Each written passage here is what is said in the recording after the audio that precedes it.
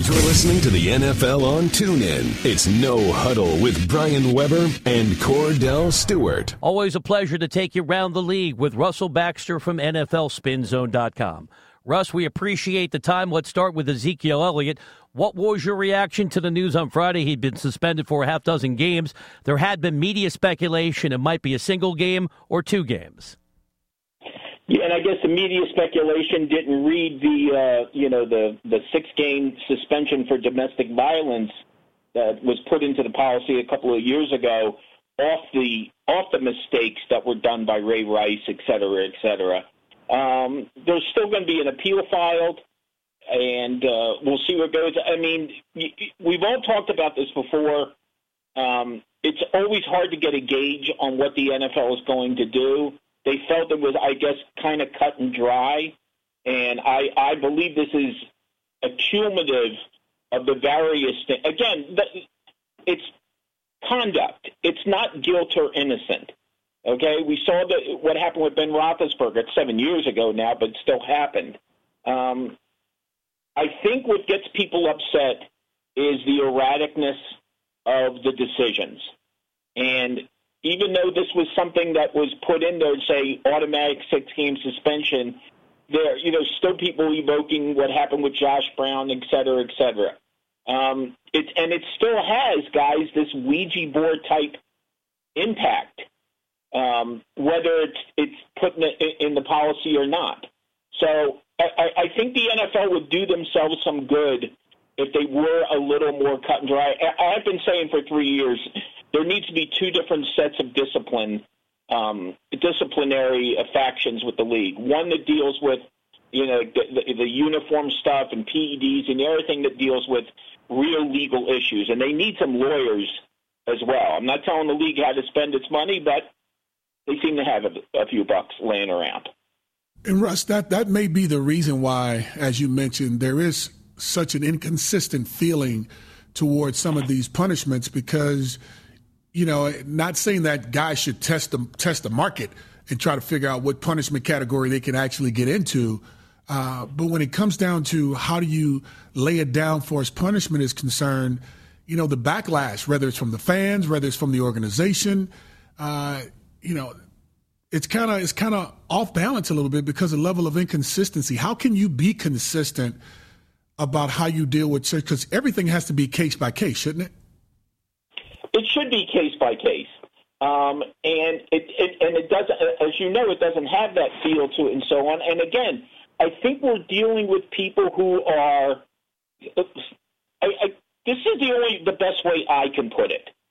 I believe Roger Goodell, when he embarked upon this about 8 or 9 years ago, really had good intentions when it came to cleaning up the league. But I think that cleaning up meant drugs, alcohol.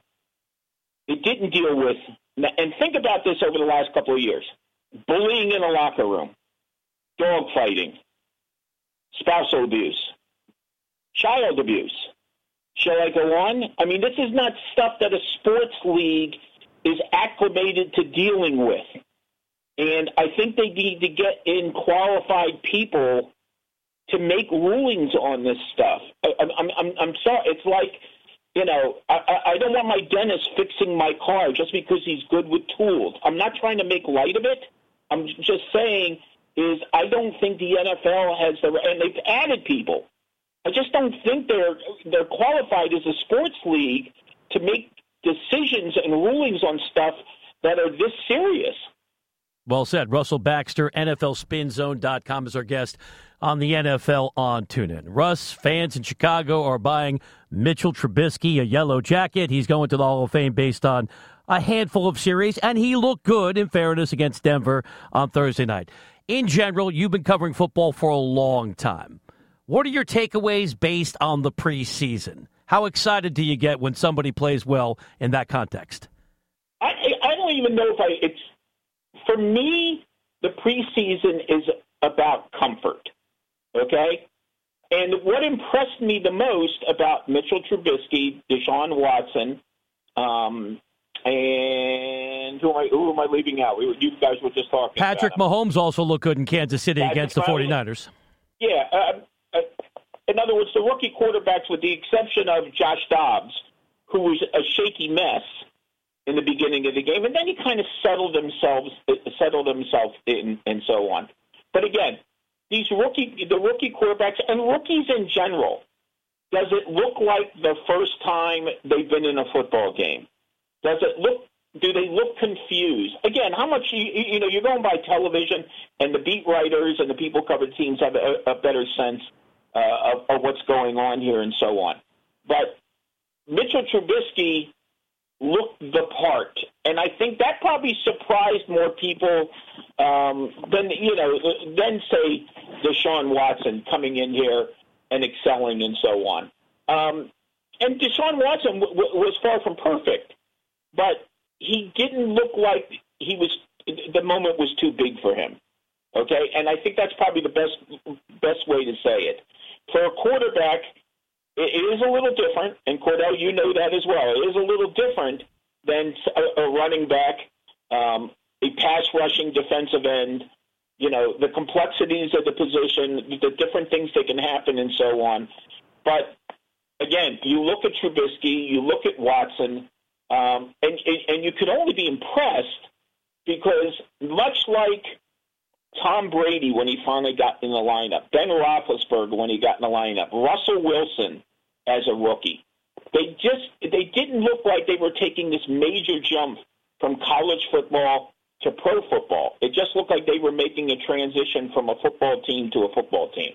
I know we talked about Ezekiel Elliott and his suspension, but I don't think we really addressed how the team looked without him playing against the Rams. And as you mentioned, it's like the comfort. I get all that, but it's also, let's just say, decision-making, like how I gauged Dak Prescott last year when I came out on a limb and said, Tony Romo will never see the football field again. And it wasn't because he looked like a Hall of Famer.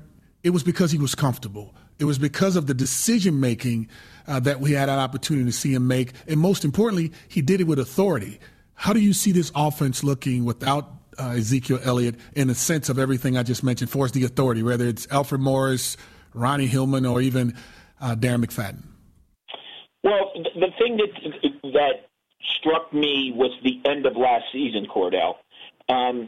This was in the beginning of the year, it was really Zeke Elliott carrying the offense. Okay, that's not a knock on Dak Prescott. Right. I just thought it was great coaching by the Cowboys. And they had the luxury of Zeke Elliott, which enabled Dak Prescott to get slowly comfortable, right, more and more comfortable. And then you see it in the playoff game, in which I know the Cowboys lost 34-31, but Dak played a pretty good game. He got better as a passer as the season wore on. I would expect his passing numbers to increase this year, even if Zeke Elliott was in the lineup. It's just a natural progression. And if you're able to groom your quarterback that way, more power to you, instead of throwing him in the fire and then asking him to carry the team. I think that's one of the big mistakes, with all due respect, that the Colts have made with Andrew Luck. When Peyton Manning was there in his latter years, it was like, well, the hell with the running game and the hell with the defense, because Peyton, just keep on scoring. We'll get some turnovers, blah, blah, blah, blah, blah, blah, blah, et cetera. Andrew Luck kind of got thrown into that right away, and I think that's why it eventually cost Ryan Grigson his job. Chris Ballard went out and tried to fix the defense. This idea of one-man football is great if you're sitting on your couch playing Madden. It doesn't work in the National Football League. Okay, the idea that here's one for you. I did some digging. People talk about throwing the football and passing yards. Why is it that in 51 years that there has never been a quarterback lead the league in passing yards and won the Super Bowl the same season? Things that make you go, Cordell's going to ponder that. One more for me. You mentioned the Colts.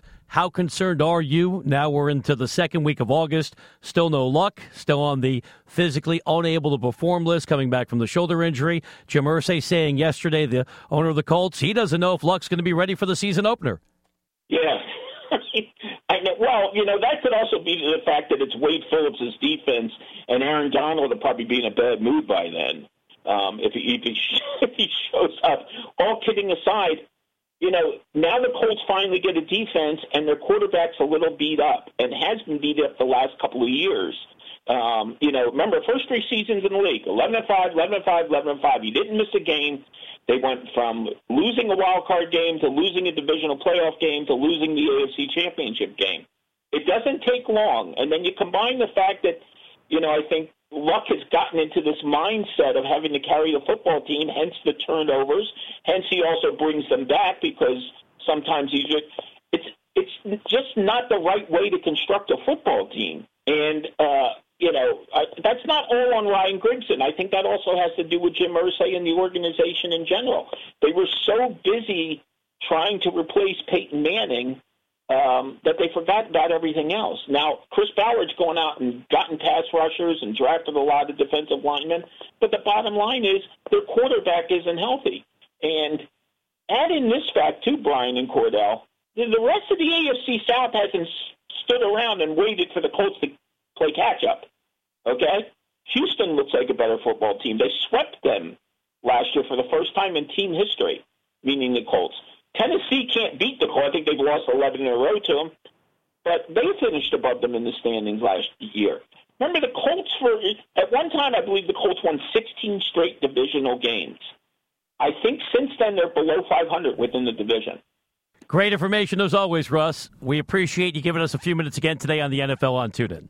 My pleasure, sir, and I managed to finally do an episode pun-free. Well, and I appreciate that given the severity of the topics that we were dissecting. Thank you, Russell. You got it, sir.